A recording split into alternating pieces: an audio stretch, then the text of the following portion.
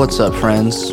Back with another episode of Bonefish, podcast about psychedelic experimental music, Animal Collective, and beyond. My name is Christian. I am here with Justin. What's up, friends? Feels good to be potting again. We kind of blew it on a Halloween episode. Yeah, we blew which it. is a bummer. We had a lot of ideas and we executed none of them. And You've been like really busy with something. What have you been up to? I've been just trying to keep a baby alive. You are a father now. Congrats. Yeah.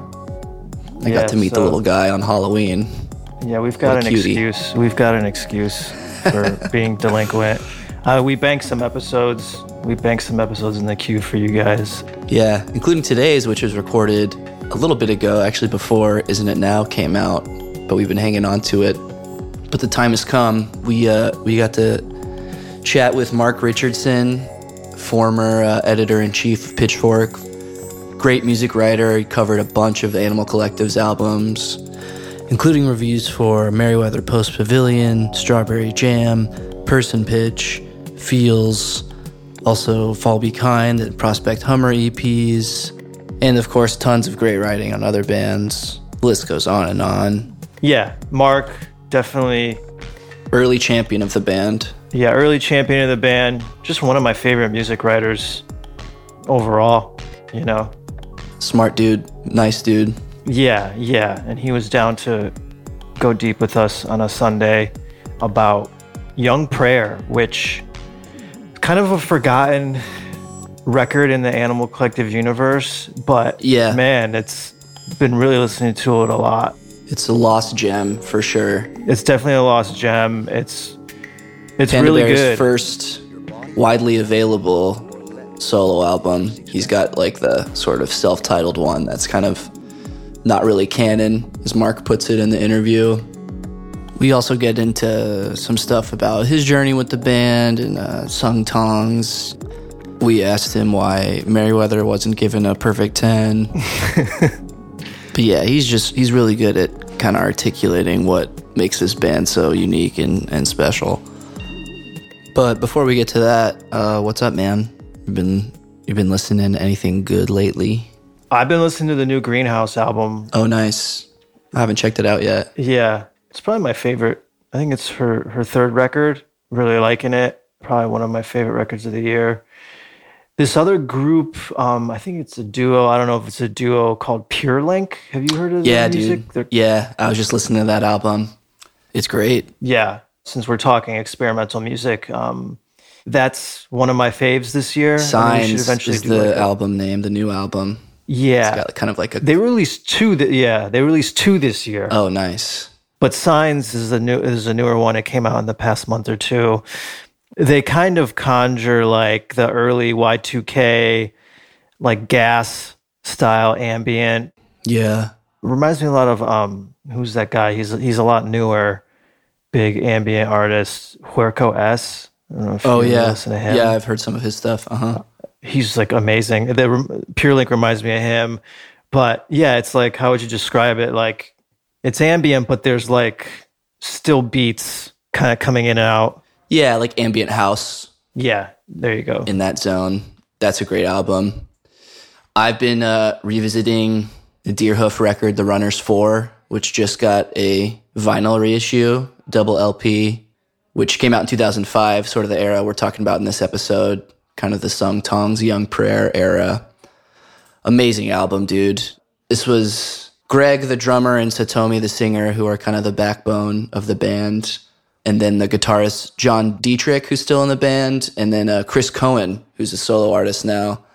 This was his last Deerhoof record. Yeah, you need to listen to that. It's a good place to start for Deerhoof. Yeah, I gotta get into Deerhoof one day. Yeah, man, life's too short to not love Deerhoof. I did learn some new information about you, though, Christian. Apparently, you covered My Girls in college during like a show and tell. Show and tell? Talent show, bro. Show and tell. A talent show, yeah. Yeah, it was first grade at show and tell. I sung My Girls, even though it wouldn't come out. You wrote My Girls? No, yeah, I did. I performed My Girls in college at a talent show, much to the perplexion of my classmates. But my one day wife was in the audience, and even though she hadn't heard of the band, she was pretty into it. So. Oh wow! Were you guys like? Did you even know each other? You could say Animal Collective brought us together. Did you even know each other? Or? No, not she yet. Just saw that performance and fell in love. It rizzed her up, dude. Me singing me hitting those auxiliary drums. Anyway, enough chit chat. Let's get to our interview with Mark Richardson on Young Prayer.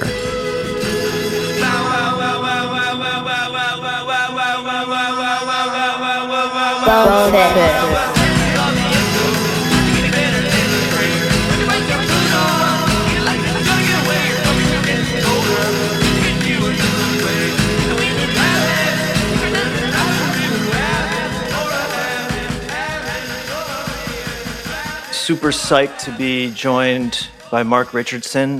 Mark, of course, was at Pitchfork for a long time, about 20 years, starting as a freelancer, managing editor and executive editor. Yeah. A lot of great writing, recruited a lot of great writers, and we're really glad he's here. How you doing? Yeah, well, thanks a lot for having me. I'm doing well. Always fun to talk about this band, and I'm really, really excited to chat about this.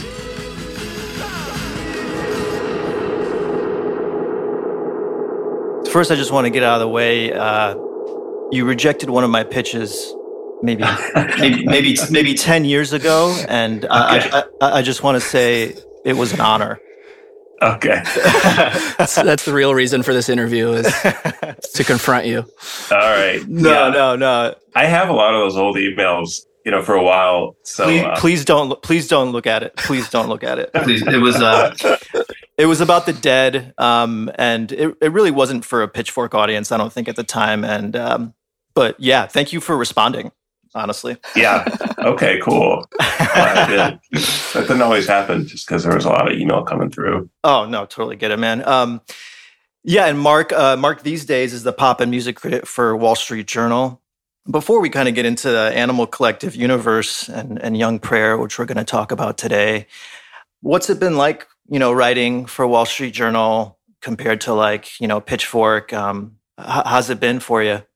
Yeah. So, I left Pitchfork in 2018 after 11 years as a full-time employee. And then, as you mentioned, I started writing for the site in 1998. And I still do contribute to the site, actually. Mm-hmm. But so I left there then, and then shortly after that, Wall Street Journal invited me to contribute. And then they brought me on as the rock and pop critic. It's where I'm not actually an employee. I do one piece a week for them, and it's a freelance thing. So, I do it's not all I do for work, but it's good. It is very different. I think it's been a real exercise in learning how to write for a more general audience.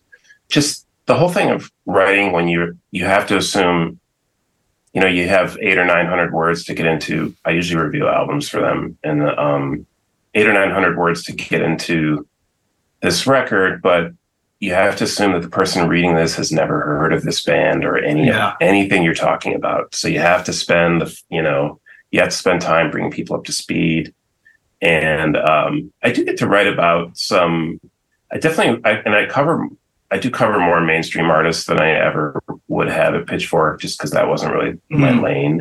Mm-hmm. But I get to cover mostly what I want to. So often I'm introducing some artists that people have really never heard of, so I like the challenge of that. I just reviewed the solo album, Rami from XX. Right on. Just released her first solo album on Friday. And, that's out. I gotta check that out. Just came out Friday, and that's a good example where in the realm of Pitchfork, everybody knows who that is. Just say Rami from XX, and they're like, "Oh yeah, sure, I know the XX." But the audience for the Wall Street Journal, I really have to start from scratch. Who's Rami? Who was the XX? What what was the place of the XX, and why is this record interesting? And I have to really work to get all that out of the way in like 200 words. So it's very challenging and but pretty fun in that way. So and then, when I do have the opportunity to write for Pitchfork, which I pitch them, I do some Sunday reviews and other mostly reissues and jazz stuff for them because I don't write about jazz for the Journal at all. And it is really fun to write for hardcore music nerds. So I really enjoy that too. So it's kind of fun to be able to do both. Yeah, I love the Keith Jarrett review you recently did. I finished reading it last night while listening to the record, and man, what a great album. Yeah, thank you so much. Yeah, that was so fun to research and write about. Yeah, I guess one of the things I've liked about your writing, over the years is you kind of seem like a purist, like you really focus in on the sound, what it's like for a person to be sitting in a room and the experience of listening. And to me, you're not so much about backstories that much or kind of what is cool or politics. Do you feel the same way? And do you, today at all, do you feel like maybe an outlier in that regard as a writer? A little bit. I do feel a little bit like an outlier. And I think that's an accurate characterization. I think like backstory in terms of context, I definitely try to get in there. But I'm definitely much, it's like, it's not even really by choice, but I'm definitely much more focused on the music rather than like the surrounding context in terms of like how this connects with other things going on in culture or and I really like a lot of that as a reader, but that just doesn't come naturally to me, and it doesn't really like it's just not really how I experience music, and so I kind of just try to stay true to mostly to how I experience music, and so it's like it's it's got its pluses and minuses, but generally you're right. I mean, I kind of try to focus on things at that level just because that's just what feels natural to me. Yeah, right on. What do you think of Pitchfork these days? I think they, I'm a regular reader of the site, and I still know a lot of people that are involved as editors. There's definitely a lot of people that are, it's been 5 years now since I was on staff there. So a lot of people that I don't know at all, but I think they've done a really nice job. I mean, the site's definitely changed, like in terms of the artists they champion and the scenes they champion, it has to reflect who's there, and like who's on staff and, what they're really enjoying. And I think they do a really nice job with that. Pitchfork in general is like, it's very, very challenging to run a music website with so much history,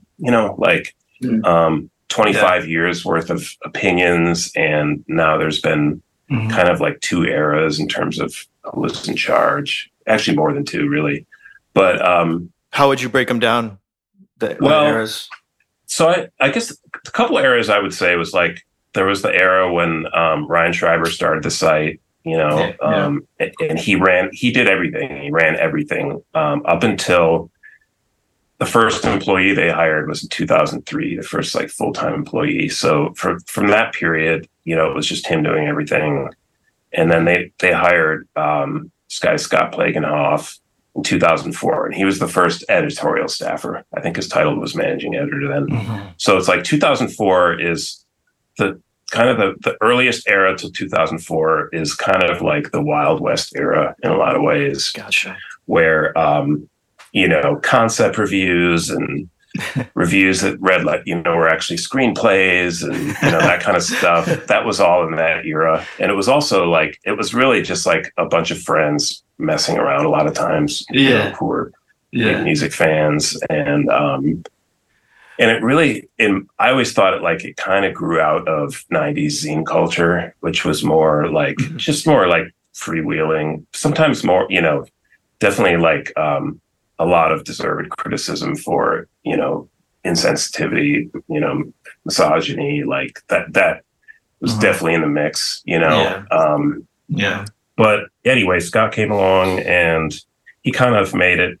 He was an experienced journalist and he kind of gave it more professionalism. So it's like his era, and then I took over as editor-in-chief in 2011. And, by that time, like indie music was changing pretty rapidly. So, 2011 to 2018, it's probably another era just because, not so much because of my presence, but just because like indie music in the social media era was really being absorbed into the mainstream in a different way.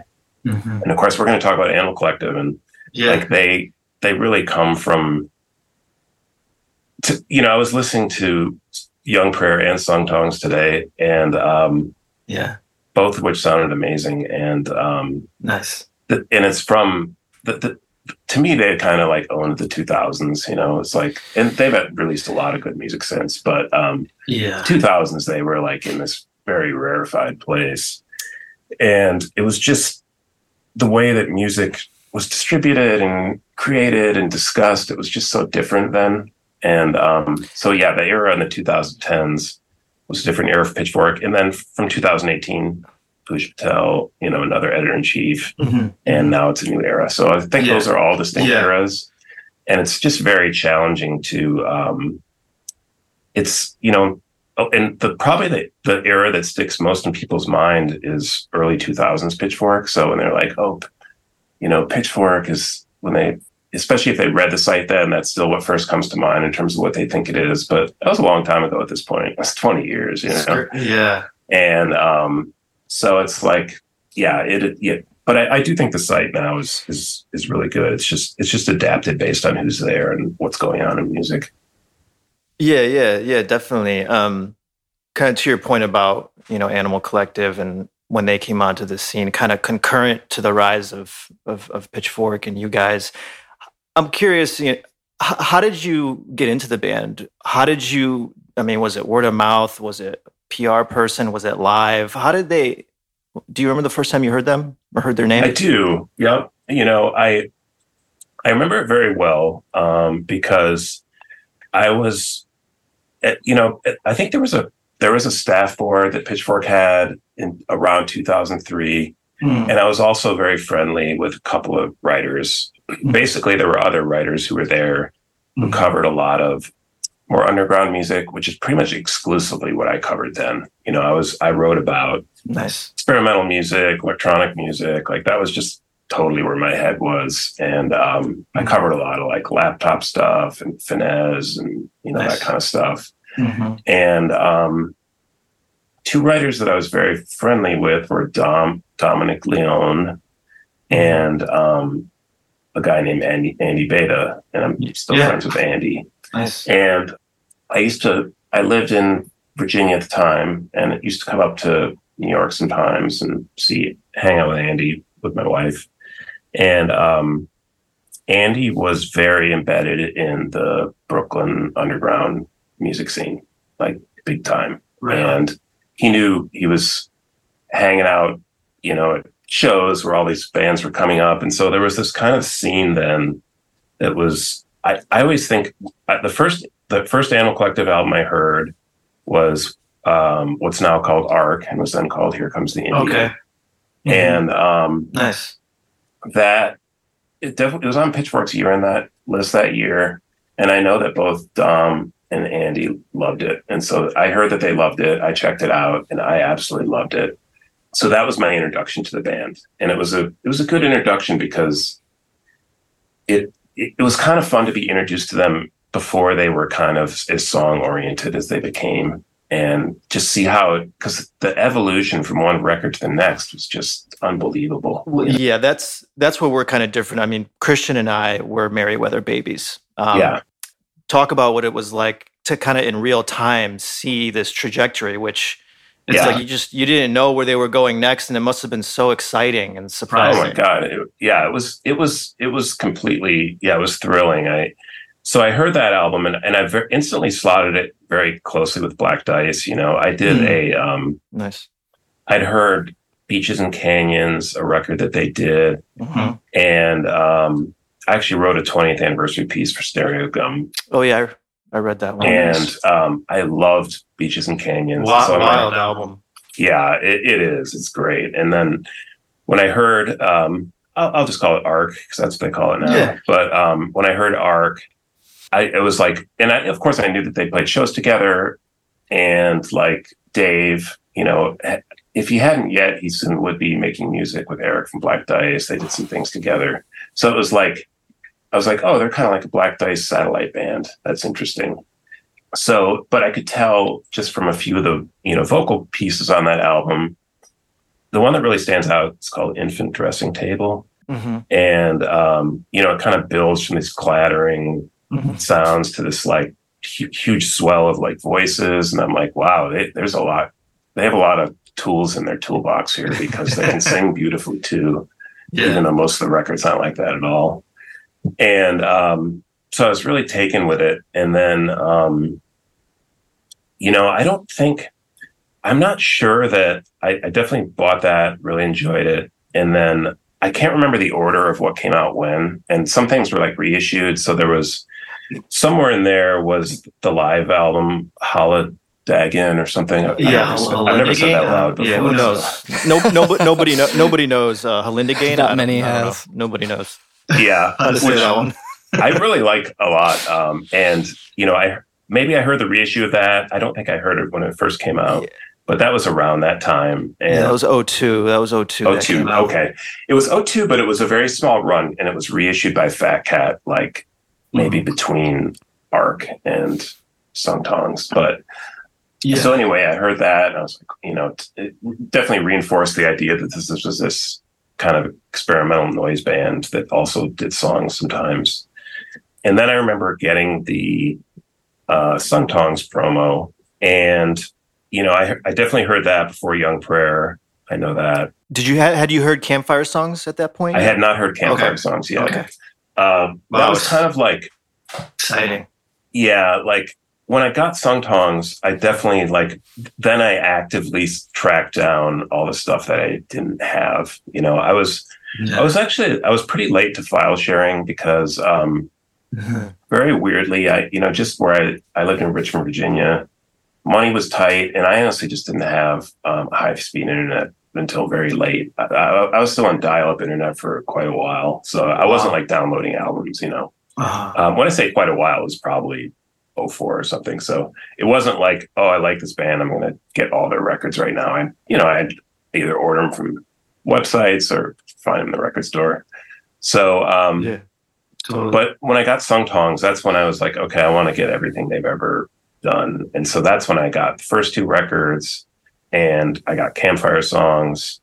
And once I got Campfire Songs, and then once I heard Young Prayer, and you guys will have to tell me the exact chronology here, but it was all those things were in a fairly short period of time. Yeah. Mm-hmm. And it went Campfire, Sung Tongs, Young Prayer. Yeah.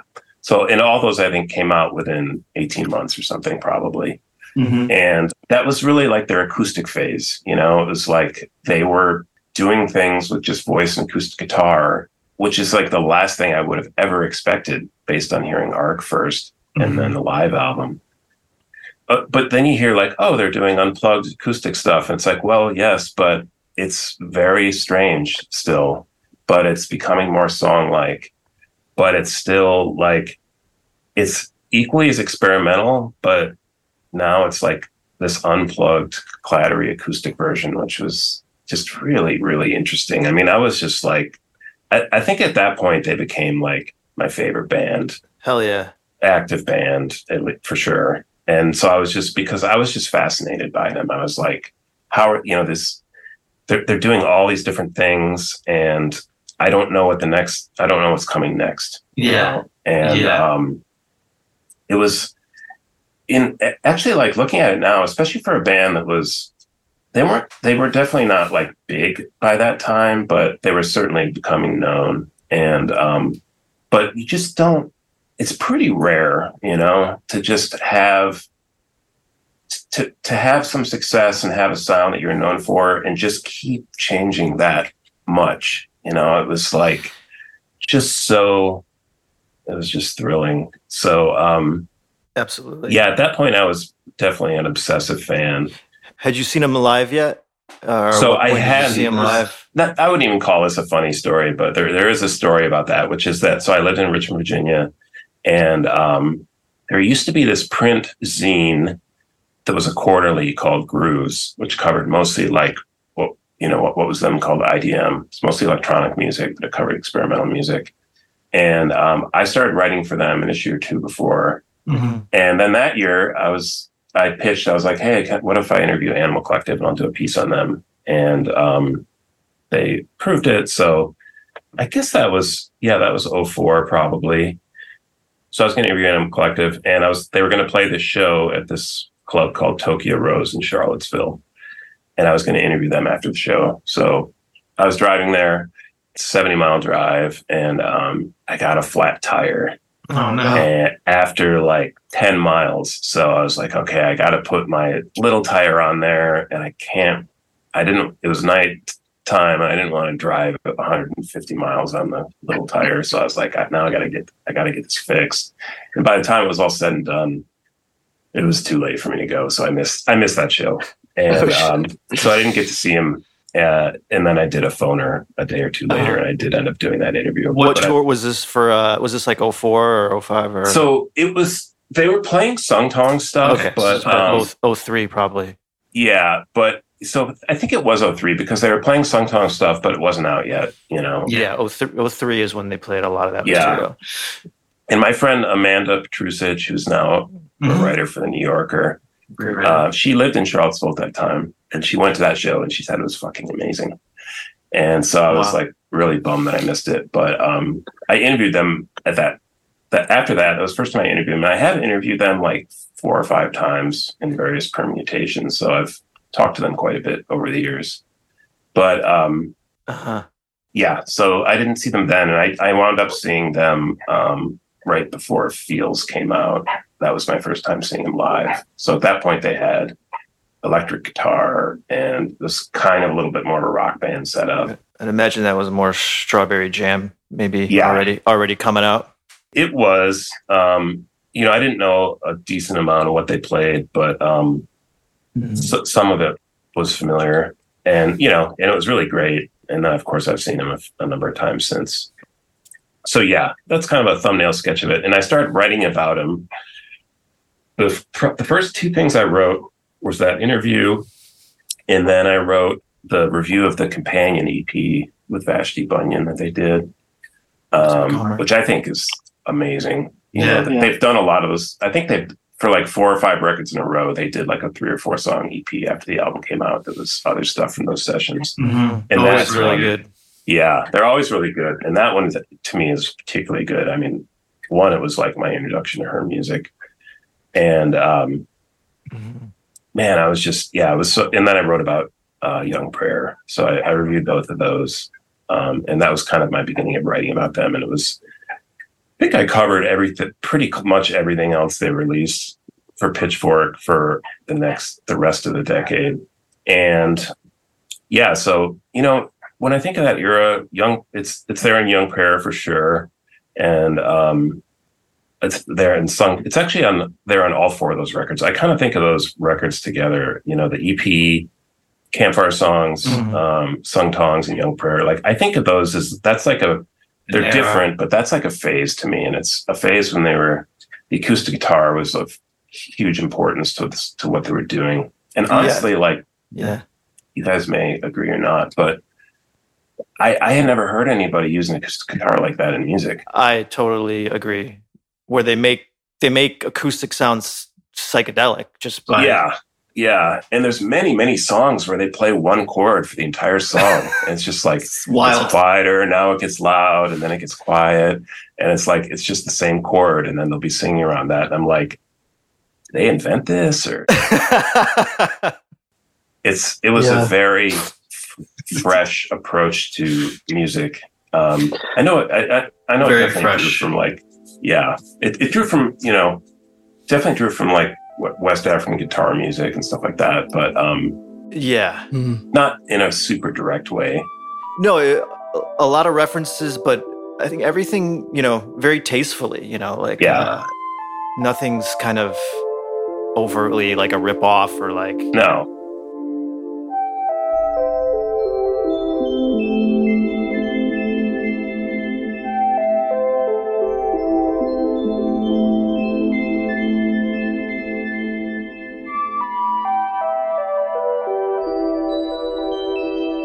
let's get into Young Prayer. We're so glad you mentioned this album. This is Panda Bear's second solo album, technically. It was released on Paw Tracks Records on September 29th, 2004. Wow. So that's almost 19 years ago. And I just want to read you an excerpt from your review real quick here. Sure. It's the kind of record that will have a profound impact on a small number of people, be ridiculed by a few more, and never be heard at all by almost everybody. Young Prayer is incredibly personal and naked, but it's also unique, and it will doubtless disappear and be rediscovered periodically as years pass. So here we are rediscovering this album. I mean, I certainly forgot about it, and man, it's been so cool revisiting it. I actually think I like it even more than I remembered it. I think this is definitely the most minimal Animal Collective release in their universe. I think it's their saddest, for sure, and maybe their most spiritual or godlike album. And that's saying a lot for this little album. Yeah, those things stuck out to me, kind of just revisiting it. Justin mentioned earlier that we were, Merryweather Babies was our route into the band. And I remember, after my fandom of the group was solidified, going back through the whole back catalog. And Young Prayer, I definitely, compared to all the other stuff before, didn't really grab me as much as some of the other stuff at the time. Mm-hmm. Same. But revisiting it now, decades later, and then especially after Justin and I have been doing this podcast, kind of going back through a lot of their earlier stuff, it feels like now it's, sort of this lost gem of that acoustic period, like you said. Like, it sort of has all the hallmarks of what makes those records so great. I mean, you mentioned that sort of asynchronous guitar playing and strumming. We did an episode earlier this year on campfire songs that we recorded around a campfire, which was fun. But we talked about how just what this guitar style of playing seems so unique. And I would love to, if we get the chance to talk to one of the guys again, just when did this first happen? When you guys got together and sort of invented this style, or who were you listening to that pointed you in this way? I mean, you mentioned the West African stuff, but Young Prayer, I feel like now really stands as another diamond in the rough of this particular style of their sound that they really haven't revisited since then. I mean, I think one of the reasons this record ended up becoming, I guess, so overshadowed was Person Pitch was his next solo album that, just blew up and was so stylistically different. I could see Person Pitch fans being going back to Young Prayer and being like, what? If you're not a fan, if you don't understand the language, it would be such a rift. But so I guess pre-Person Pitch, coming off of Sun Tongs, what did you think when you encountered this music, this solo record?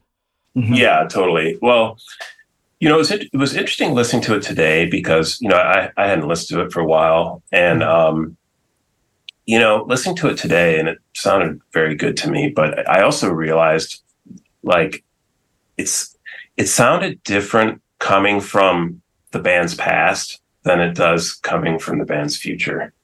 And listening to it today, it brought back a lot of good memories around when I was first listening to it.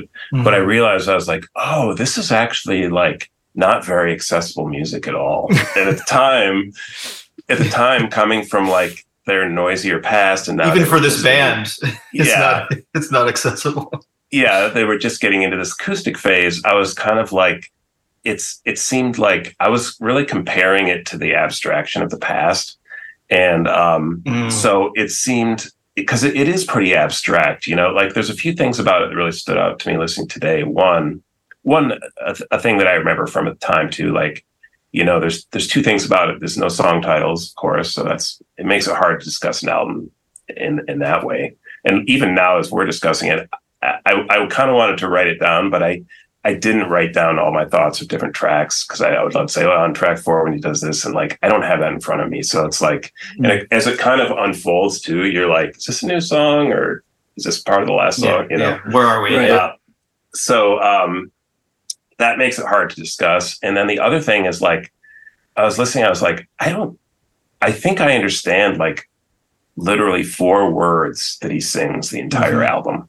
You hear the word rejoice, Yeah. Told me or lonely or something. But like every once in a while you're like, oh, there's a word I can understand. Like there's literally like the way he sings. It's vocalizations. It sounds very like, I probably mentioned this in that piece, but Gregorian chant. It sounds very like liturgical. Yeah. Like, like something you would hear in a cathedral, and his singing almost sounds like Latin, or something like that. His lyrics do. So Absolutely. I was like, oh yeah, this is not very accessible at all. Like it's pretty strange music. And, something I remember talking to some people about in the time after that, which I can't remember if I put this in my review or not, but it really brings to mind in some ways Arthur Russell, World of Echo. If you've ever heard that album, like that's an album that he recorded with just his voice and cello. And it's like he has this album is like shockingly dry in terms of the recording. There's like a lot of it, there's no reverb at all. And honestly, like a lot of it, like he's kind of out of tune or even like, is there a scale that he's tuned to? It's hard to say, you know what I mean? But it's like, to some people, I could be like, oh, okay, yeah, this might sound out of tune. But I was thinking of that Arthur Russell album and how, that's just his voice and cello. And it's also like, you listen to that and you're like, okay, this kind of sounds like a structured song, but it kind of doesn't. And again, you can't understand the lyrics at all. There's like, it sounds like he's singing words, but I don't know what they are. It's almost like the album is so kind of like arrested by grief, or that all he can do is sort of emote and sing things that don't even sound like words or have these loose structures, and that in itself is just beautiful. Yeah, for sure. Yeah. For anyone who hasn't heard it, of course, this was given at the time with the press materials, so it made its way into pieces that were written. But obviously, the word "Young Prayer," that title does invoke the Beach Boys. I mean, they have a very well-known song called "Our Prayer," totally. And not that it sounds like the Beach Boys, of course, but he's always rightly compared to Brian Wilson in terms of his vocal tone and stuff. Yeah. But this, this album was recorded right when it's around the time that his father died, and he recorded it in his childhood home, either just after or right around the time of his father's passing. So, and it's it's basically an album about that. So it's an album about loss, and an album about grief, and it's wordless, and that gives it like there's a couple moments of levity in there. But it does sound, it's very, very naked, very like vulnerable. And that's why like his voice isn't perfectly in tune. It's cracking. Can't really understand the words, but, it does convey emotion, and it kind of conveys that like the helplessness of that kind of moment for somebody. Yeah. I think he played it for his father on his deathbed too. Yeah. Okay. He was playing those songs while he was dying. And so it's it has this very heavy story that goes with it, and it does if you go into it knowing that, it does feel that way. It doesn't feel like, you don't hear young love or like it's got a very like mournful vibe to it, and a lot of that comes in how he sings. Totally. Yeah, I think when I first encountered this music, which at the time for me probably would have been like 2010 or something, I think my only other analog for it was like Sigur Rós. I was like, he's not singing words, but he is singing word-ish things, but it doesn't have sort of the grand sweeping orchestral stuff that Sigur Rós had at the time. And I think that plus the sort of just sadness surrounding the record made me, I guess, a little reluctant to click for me. But yeah, I'm glad you mentioned the accessible thing. I was just rereading your review. I was like, I think you called it extremely accessible. I was like, oh wow, I wonder. Yeah, that's funny. But it's funnily one of the things with this band though, like because they started sort of so far left and have kind of made their way more and more accessible. It's like with each of their reviews, it's like, oh, this is Animal Collective's pop album. No, wait, this is Animal Collective's pop album. Or that last one's actually quite experimental, but yeah, no, it's totally that is the way it felt when it unfolded too. Yeah, totally. Yeah. But yeah, his voice, I mean, it's funny. I've been reading these Westerns like during the summer, like Western novels. And listening to this album, I was just reading this book about the Comanche Indians. And I'm sure other Native American cultures had this too, but often if they knew they were about to die or going to their deaths, or maybe like on the way to war, they would sing a death song, a lot of them. And I'm not sure if it was like an individual song or if it was like sort of by tribe, but yeah, it's sort of the wordlessness, the chantiness of this, and yeah, the nakedness, obviously the associations with the death of his father sort of brought that to mind. I mean, you get the sense that this band has been influenced by, Native American ethos and sort of, yeah, just something that popped to mind revisiting it. Yeah, it's totally. There's this like monastic quality, which that's the stuff that I think really ages well for this band. Sometimes I'm like, am I like getting too old to keep listening to like, Animal Collective? Or I feel like the Young Prayer is kind of the adult, almost like Animal Collective album, or, it's the influences it draws on, like you said, the Gregorian stuff, even like Baroque stuff. It just like really seems to age really well. But yeah, and Mark, I know you talked about this idea of, comparing the Beach Boys to Noah's music and the band's music, and how they kind of conjure this feeling or idea of God or something deeply spiritual. But Animal Collective they're not ones for like composing, traditionally, or I think you said they're not ones for like composition like Brian Wilson, but they still get it and they get there. Yeah, can you just like kind of talk about like those feelings that both bands kind of evoke, this kind of, this like like deeply spiritual monastic feeling that is really, really awesome. Yeah. It's interesting. Some of the things that really draw certain people to the Animal Collective, and when I say that, I'm always including their solo stuff too, but I kind of think of it as one big thing. Definitely. But some of the things that really draw people to it is also, it's often like the same things that repel people.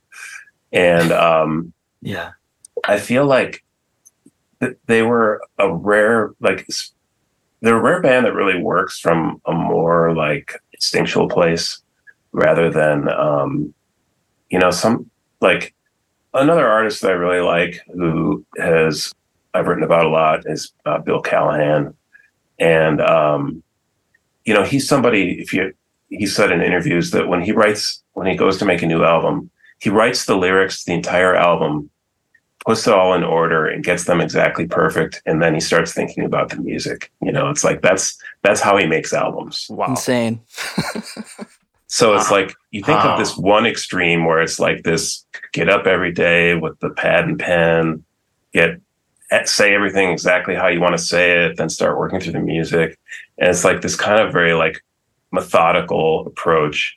And Animal Collective is really it's very like, there's something like very instinctive feeling about it, and very like responding to the moment and being in the moment. And I mention that because like, one of the ways that manifests itself really throughout their whole career, but especially during this era, is like these kind of vocal arrangements that they speed up, they slow down. They're like yelping and maybe barking, and it is very like, you do sometimes imagine like kids who are playing and they are, running around in the woods and making sounds, and like sometimes the music sounds like that, and I think of like that kind of approach to music is very spiritual, because it's very much about like honoring like the moment and spontaneity, and it feels very like there's very much like a celebration of life to it. And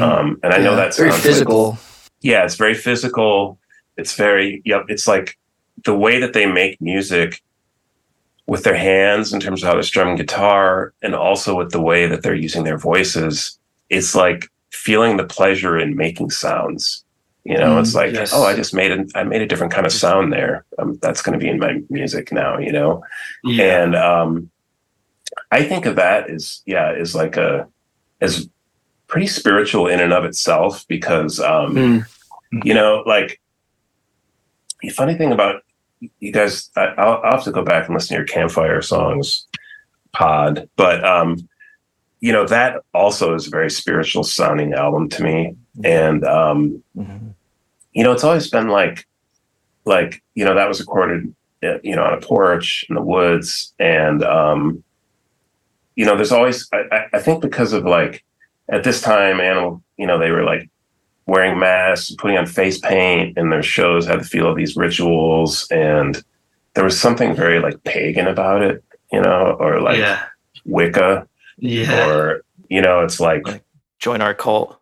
Yeah. And like, to me, that in itself is deeply spiritual. And Young Prayer is a little bit more formal than that. If only because it's definitely like, it has some very clear restrictions to it. It's like it almost all sounds like live with guitar and voice. There's some overdubs here and there, but a lot of songs have no overdubs, So it's got some, like, it's not very produced, it's very much like captured. So it draws attention to itself a little bit as like a sound of someone in a room doing something, as opposed to somebody making a record where you're in a control room and you add layers and stuff like that. So yeah, I don't know, like, it's all of it, I would say, is very spiritual music, but Young Prayer comes at it from a slightly different angle, and obviously has the content of the spirituality is different because it deals with something very specific. That's a bit of a ramble. No, I mean, That's great. I'm very interested in this subject, and it feels like also in terms of spirituality, it's hard to be present these days, and music is one of the few things that, helps me be present. And I feel like, especially their music, it's kind of, like you said, Mark, celebrating the moment right now, whatever it is, kind of, and that is spirituality. And it's just a great feeling, I guess. Yeah, I wanted to touch on, I love that you brought up sort of his kind of the pitchiness, quaveriness of his voice, of Noah's voice on Young Prayer. I feel like one of the reasons it holds up so well is that it's I like that you said the word captured. Like it does feel captured in the sense that you're in there at the room with him, but you also feel like you're sort of with a musician who's beginning to discover kind of like what he's capable of in terms of like with his voice and just with recording. Like when in our Campfire, for the research for our Campfire episode, I remember reading that Noah, his main memories of that time are kind of him realizing, like him starting to sing, going from being a drummer and playing guitar in the band now, and then also singing. And he quotes something like, starting to do something I didn't realize that I was capable of doing. And it was really exciting. And I feel like on Young Prayer, maybe obviously sings a lot on Sung Tongs, but again, is probably not someone who thought of himself or was trained as a singer at any point up until sort of he kind of learned while being in this band. And I think Young Prayer, you sort of hear that happening, like to feel so excited about your like new skill, but to be able to sort of like record it and capture it kind of as it's being refined, as it's like sort of blooming, I guess. I think is a really cool thing. That's it. I think that's that shows up a lot in their music, is like you're kind of discovering what they are at the same time. It's kind of this sense of arrival or discovery. Which is, and they're really capturing cool. the process too. They're not capturing like the most crystalline produced thing. He didn't wait till he could have perfect pitch to do that album. It just came out of him. Obviously, that big emotional event happened that sort of prompted this monastic like response. But yeah, I just thought of that, Justin, when you said this sounds like Grown Up Animal Collective, because at the same time it has that just like unmistakably youthful kind of innocence, but like courage also. Like they always have the sense that like, we're kids singing songs before we even have the ego to like be able to think or feel things about them, kind of in a way. Yeah, and it's got some of the most like straightforward music in the Animal Collective universe. I think that one that's like a minute long, it's kind of the most upbeat part. It sounds like a Charlie Brown song almost. It's like piano and guitar. Do you guys know what I'm talking about, that track? Yeah, definitely. That's like just It's also the one that's most clearly overdubbed and like sequenced, right? Yeah. Yeah, it's like I always think of that as it's like a breather among all this heaviness. And it's just something, this very simple, very pretty thing. And it's like, if I didn't mention it in the review, I've thought of it since, but it's like being around someone who's dying, which I've done a few times in my life at this point. Hadn't ever done it when I wrote that review though, but it is this mix of like heaviness and pain and anguish, and then moments of levity and laughter too, and so it's like in some ways he captured the proportions of that pretty well, you know what I mean? There's 9 songs and one of them is this. It's almost like that song you can imagine like laughter happening, so it's like, it does have this ability to like mix it up a little bit too. And I feel like that's in the mix during those kinds of experiences too. Definitely. I think, it's funny. Encountering that song out of context, it's almost like I sometimes wonder if it's going to get, like added to a Spotify playlist at some point and just like skyrocket up. It's become one of those random B-sides that like I know the algorithm decides to champion. Yeah, it could have been like an iPad ad or not iPad, but what was that first one? Those old devices. The iPod, like an iPod. Remember the iPod music? Oh yeah, in the 2000s, and it almost has that like feel to it. Definitely. Yeah.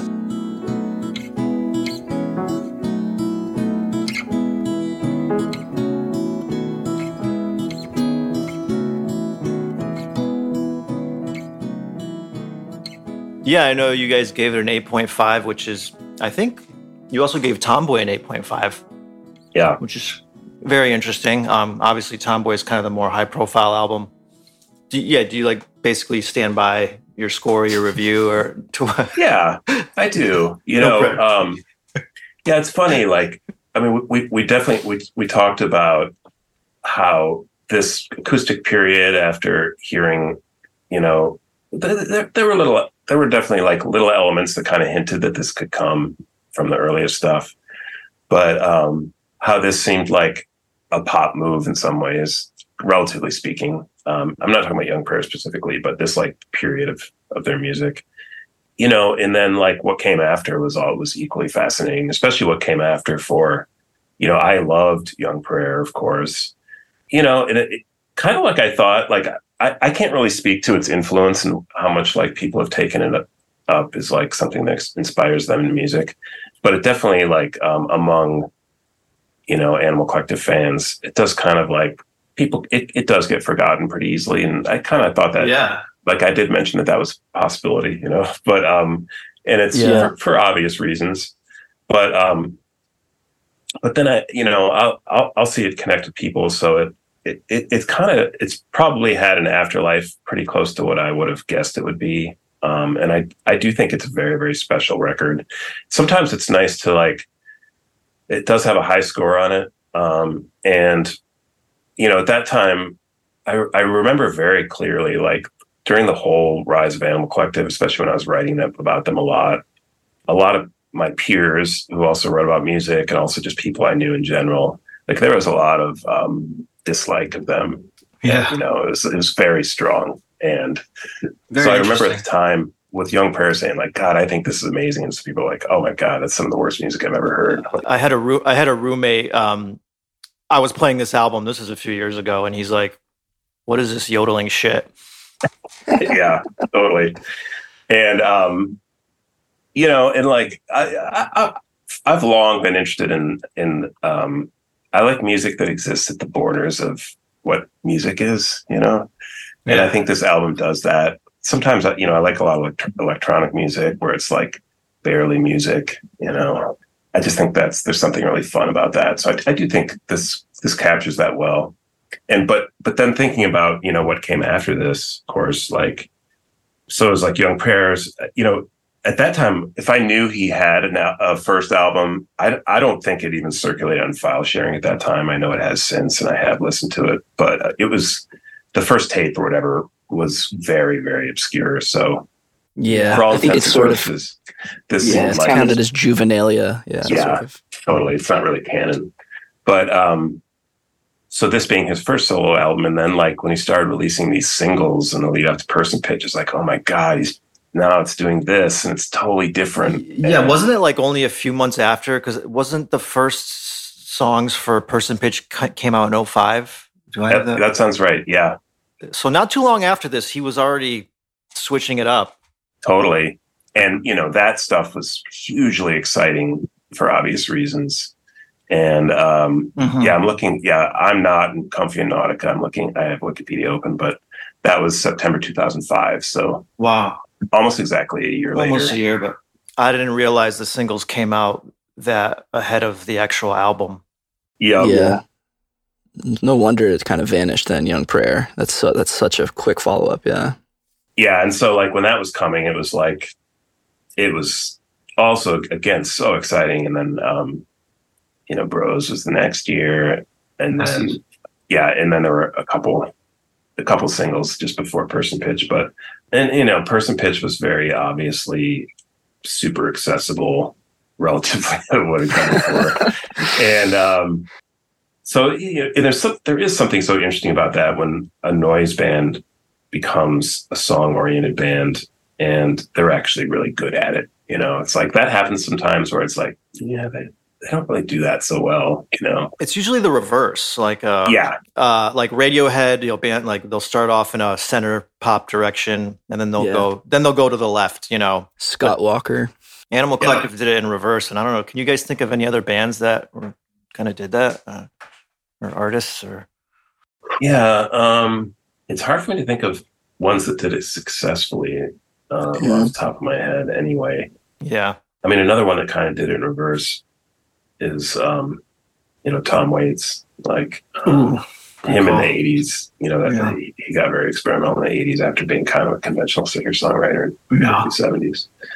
But it was just a fascinating progression, and then eventually they got more experimental again. Like I don't know if you guys have done an episode on Meriwether Post Pavilion itself, but not yet. We're saving. But that was I mean, that was like, of course, I absolutely love that record too, and but that was really like there was a very strong like where can they go from here kind of thing when. You kind of felt that before, but then it kept going, more and more in this direction. And then now suddenly it's like a song that people play at their wedding and it was just like, it seemed crazy. And, it broke containment. Yeah. They didn't keep doing that. They went on to other things once again. And so it was like, I mean, when you hear new albums coming, you don't know what it's going to sound like, Yeah. But it doesn't exist along a spectrum as much as it did at that time, where it's like it wasn't like up and down. It was like kind of going from, it's evolving and changing, but like generally moving in a certain direction, which was interesting. As opposed to like, they weren't putting out. Yeah. It was just like, it all felt organic and worked together, but it was like you could feel the changes, feeling it was like shedding skin or something. It was just really interesting. Yeah, I think that, that's what's cool about them. They'll always surprise you whether you're on board with it or not, which I think is cool. Wanted to ask you about Meriwether and what kept you guys from like giving it a 10? Like what stopped it from being a 10? Well, it was in the conversation, and at that point, like the 10 for a new release, it had been so, it was something that I'm kind of glad that Pitchfork has since broken it, but it was something that was, I think we were just afraid to do it, because Pitchfork, gave 2 10s in 1 year, Yankee Hotel Foxtrot and the Trail of Dead album, both got a 10 the same year. And then there were no 10s for a long time after that. And, until the Kanye West album. So like, I think like, it was just like, it was really just that, we talk about it and then it was like, well, there's we kind of like lost track of like what is a 10 in some ways. And, it was, it's like, oh, there's some songs that maybe aren't quite perfect. So maybe it's not a 10, or we should something say, like that. Yeah. For the record, it was a 9.6, right? I think. Yeah. 9.6. Yeah. For Mayweather, which is spiritually a 10. Damn good. Yeah. 10. And that was like, it's not related to what we're talking about, but just a quick story about that review. Sure. You probably heard that, there was all this anticipation and then like a song leaked and you know all about that story. Maybe you even experienced it at the time. That was a crazy period. Yeah. But it was an exceedingly hard promo to acquire. And, it was just, they were at that time, like very concerned with leaks and they really didn't want the whole album to leak. And so, it was just like, they really had it locked down. But I remember I got it right before like Pitchfork took a Christmas break or a holiday break around December. And so my wife, Julie, and I drove from Chicago to Virginia because we were going there for holidays. And I was just like listening to it in the car and I had my laptop. And it was an amazing experience because I had like the copy that had been sent to Pitchfork. I'm sure I had ripped it for a couple people, but I wasn't in the office anymore, so I wasn't talking to people. And like, I really did. I worked on a lot of that review when I was driving with her. I was riding the passenger seat, and then I would play her songs. Like, check out this one. I'd like play a car stereo, and then put my headphones back on. Nice. And it was like, I loved it so much, but it was just such a like powerful experience because I felt like I was the only person in the world who was hearing it, so it was like, it was just a weird, now if I hear something, even if you have an advance, I'll say, hey, have you heard this record? Oh, here it is. And then I'll talk to somebody on, text or whatever. But at that time I just had this record and like, it was just me and the record, and, no social media, no one in the office even to discuss it with. And I wrote like really, really long. I probably wrote like 2,000 words or something. And eventually turned that into what the review was. But it was just a very memorable experience. And, obviously like powered by just how much I love that record. So that was fun. Yeah, that awesome. That period was crazy. There was like people trying to get in the band's phone number and calling them and trying to get the leak. And I think it actually Brian's, they hacked Brian's email maybe. And I think the album actually freebirded, I think on Christmas or something. Yeah, maybe? That sounds right. And at that time my review was done, I think, pretty much. Yep. Yeah. But I remember Collected Animals, people were just, it was crazy. That was the very beginning. A lot of joy during that period. Yeah.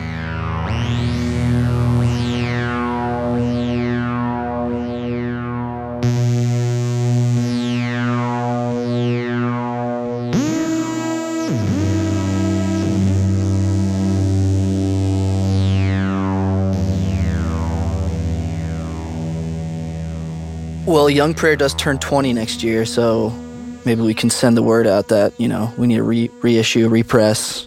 Yeah. That would be incredible. Would love to have that weird album art on a big LP.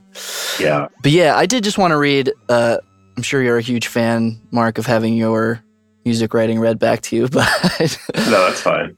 I did just want to read one more part of this Young Prayer review, and it's the Beach Boys part, which I loved discovering this because, the Beach Boy comparisons with this band are sort of everywhere, but it's, I don't know, sort of hard to explain to people why. Like, I remember when I first was like playing my dad Animal Collective, I was like, hey, like Beach Boys-ish a little bit, but it's like Panda Bear, like the purity of his like tone is sort of Brian Wilson-esque, but it doesn't really sound like Brian Wilson to me, and like the arrangements are all different, but I loved what you wrote in this review because I just feel it feels to me like sort of like the skeleton key for that kind of comparison. And I'll just read it quick. It says, Animal Collective's relationship to the Beach Boys is unusual, as they don't seem particularly inspired by Wilson's compositional sense.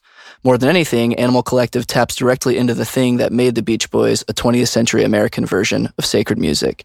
It's an approach in which voices say more with music than they ever could with words. And it's why the Beach Boys transcend their dorky lyrics as easily as Animal Collective transcend unintelligibility. So I thought I'd just share that with our listeners, because to me that hits it right on the nose, that sort of mysterious relationship between these two artists. Oh, thank you. Yeah, right. That sounds familiar. Do you feel like they downplayed the kind of Beach Boys connection? I feel like they're much bigger fans than they let on, I think. Yeah, they did for quite a while anyway. I mean, sometimes with his latter day solo records, it seems even more unavoidable, especially like with the last record with Sonic Boom, which I thought was really good, that Panda Bear did. Reset, I guess. Yeah. Like, the fact that they were working in this like loops from songs from the 60s, and the melody's very upbeat. It's like pretty undeniable at that point, It's the catchiest thing they've done, or Animal Collective members. Yeah. And not that you can trace to any specific song or anything, but like this idea of this high voice that does invoke sunshine. I mean, just because we've been trained, it's like, I would say like, we've been trained to hear Brian Wilson's, falsetto and say it sounds like sunshine because we know the story of the Beach Boys. If we heard that sound in isolation and we'd never heard of the Beach Boys, we wouldn't necessarily say that sounds like sunshine, but we've heard that, and like he definitely has an element to that in like the grain of his voice. And so it's like, it's almost like if you grow up hearing the Beach Boys or grow up listening to the radio, it does seem pretty unavoidable just because of the vocal tone and so on. But yeah, of course, then there's plenty of music. It's funny because like Feels, there's really nothing on Feels that you would use to describe that way. And I know that's more like Dave's album. Yeah. But so it varied over time, but sometimes it seems, like very clear. Yeah. Part of me wonders if the dudes will ever sort of steer back this way into the kind of more, I guess, acoustic, more experimental side. I kind of thought we might get something like that with Buoys before that record came out. Didn't end up being that. Yeah. But who knows? I don't know if you guys caught the Sung Tongs tour that yeah, I did, yeah. Dave and Noah did, but I thought that was like amazing. Oh, dude. Yeah. It was like as the tour, as the shows were announced, but I saw it in Brooklyn, but I didn't really know how it was going to come off until I saw it. And I was like stunned at how well it came off. And it reminded me, it's like, wow, they really could like do a version of this again anytime if they wanted to. You know what I mean? Because like two guys, guitar and a bass drum, it sounds this good, and they can do it, but just they're interested in other things now. But I was like, it really hard to get them to go back. It was so many, I guess it was 20 years later, but yeah. I sadly missed that tour, but luckily, I think it's the Brooklyn show's video. They took a video and it's on YouTube, and there's literally people like moshing to two guys with acoustic guitars. Like it is, the energy is just at a boiling point. It's phenomenal. Yeah, it seems like the revisited Sung Tongs tour was more faithful to the record, whereas the original live material in like 2003 it seemed a lot more just kind of wild and way looser. Right. And the record ended up being this kind of very beautiful, a little more in hushed tones recording. But yeah, what's this band's legacy, Mark? Like, how do you think of them today? Well, yeah, it's interesting. I mean, I feel like as a touchstone for other artists, and just they don't have the like currency in terms of conversations around indie music that they once did. Mm-hmm. But I think I can't believe that bothers them, because it seems like they were never really driven by that, Mm-hmm. And I don't know. I mean, you hinted at that, the first quote you read from the Young Prayer piece, but like sometimes it's very easy to feel like whatever feels like is the case in this moment in music is probably the way it'll always be. But the truth is that like things are constantly going in and out of the conversation. Mm-hmm. And, in the 2000s, there actually were like a lot of new bands that came along where you're like, sounds like Animal Collective. And and then they might interview them and they're like, yeah, we love Animal Collective. And so like at that time, there was some of the spirit of their music was really something that other bands were attaching themselves to. And you could almost just tell that like an audience of Animal Collective fans might be interested in something else. I mean, even though they sound nothing like them, but you guys interviewed Dustin Wong, and like I know that people who love Ponytail at the time tended to love Animal Collective too. I mean, I guess if nothing else, like the vocal style for the person in that band, like you know, it was, of course, never understood any of the words, and it was there's definitely like a connection there between what you're talking about of like making sounds and the feeling of delight in how you can make sounds. And so, and there were other bands of that era that conveyed some of that.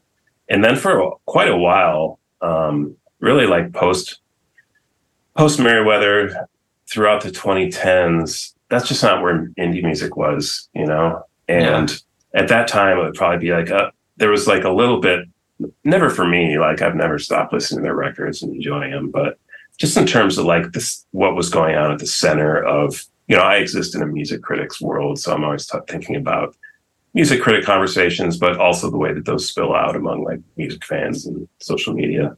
But there was a feeling in the 2010s of like, oh yeah, that was then, that was of its time. Yeah.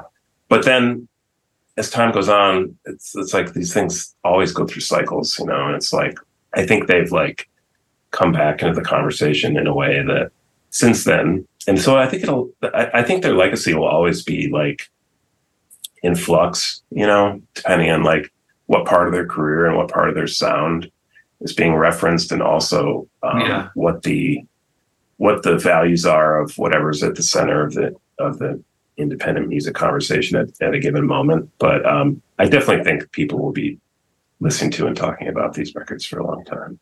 Yeah, in terms of like modern bands, I feel like 100 Gex kind of reminds me of Animal Collective a little bit, just kind of the hyper modern exploded sound. For sure. Thanks for, revisiting Young Prayer with us.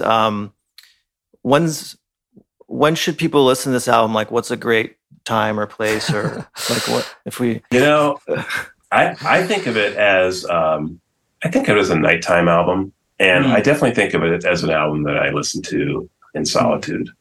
Yes, I don't think I've ever listened to it with another person actually. Oh, interesting. And same. So I think like an evening alone. Probably, an evening alone over a stereo, not on headphones, I think would be a good way to start with it. Nice. Yeah, agreed. It's also, it seems like a Sunday album too. I don't know.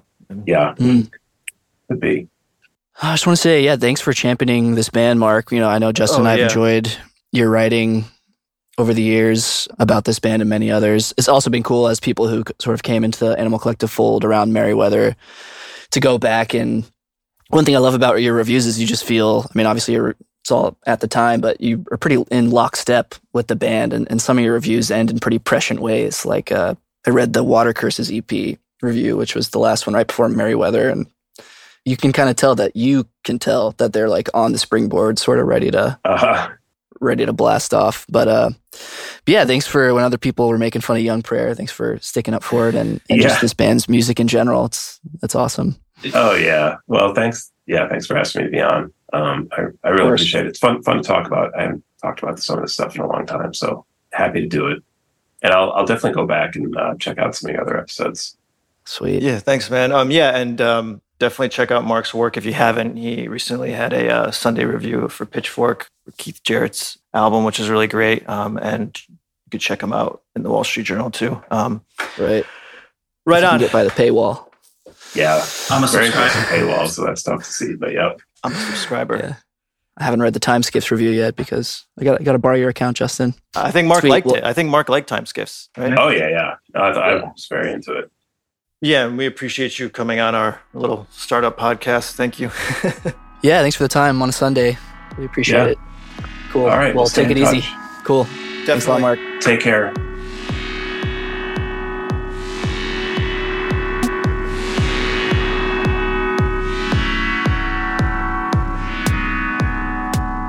That's it for today. Thanks a bunch for listening. check out our other episodes if you haven't. We just interviewed Deacon on our last episode. We spoke to A.V. Tear earlier this year. And yeah, if you want to get in touch, we're on Instagram at bonefishpod. Shoot us an email at bonefishpod@gmail.com. And until next time, take it easy.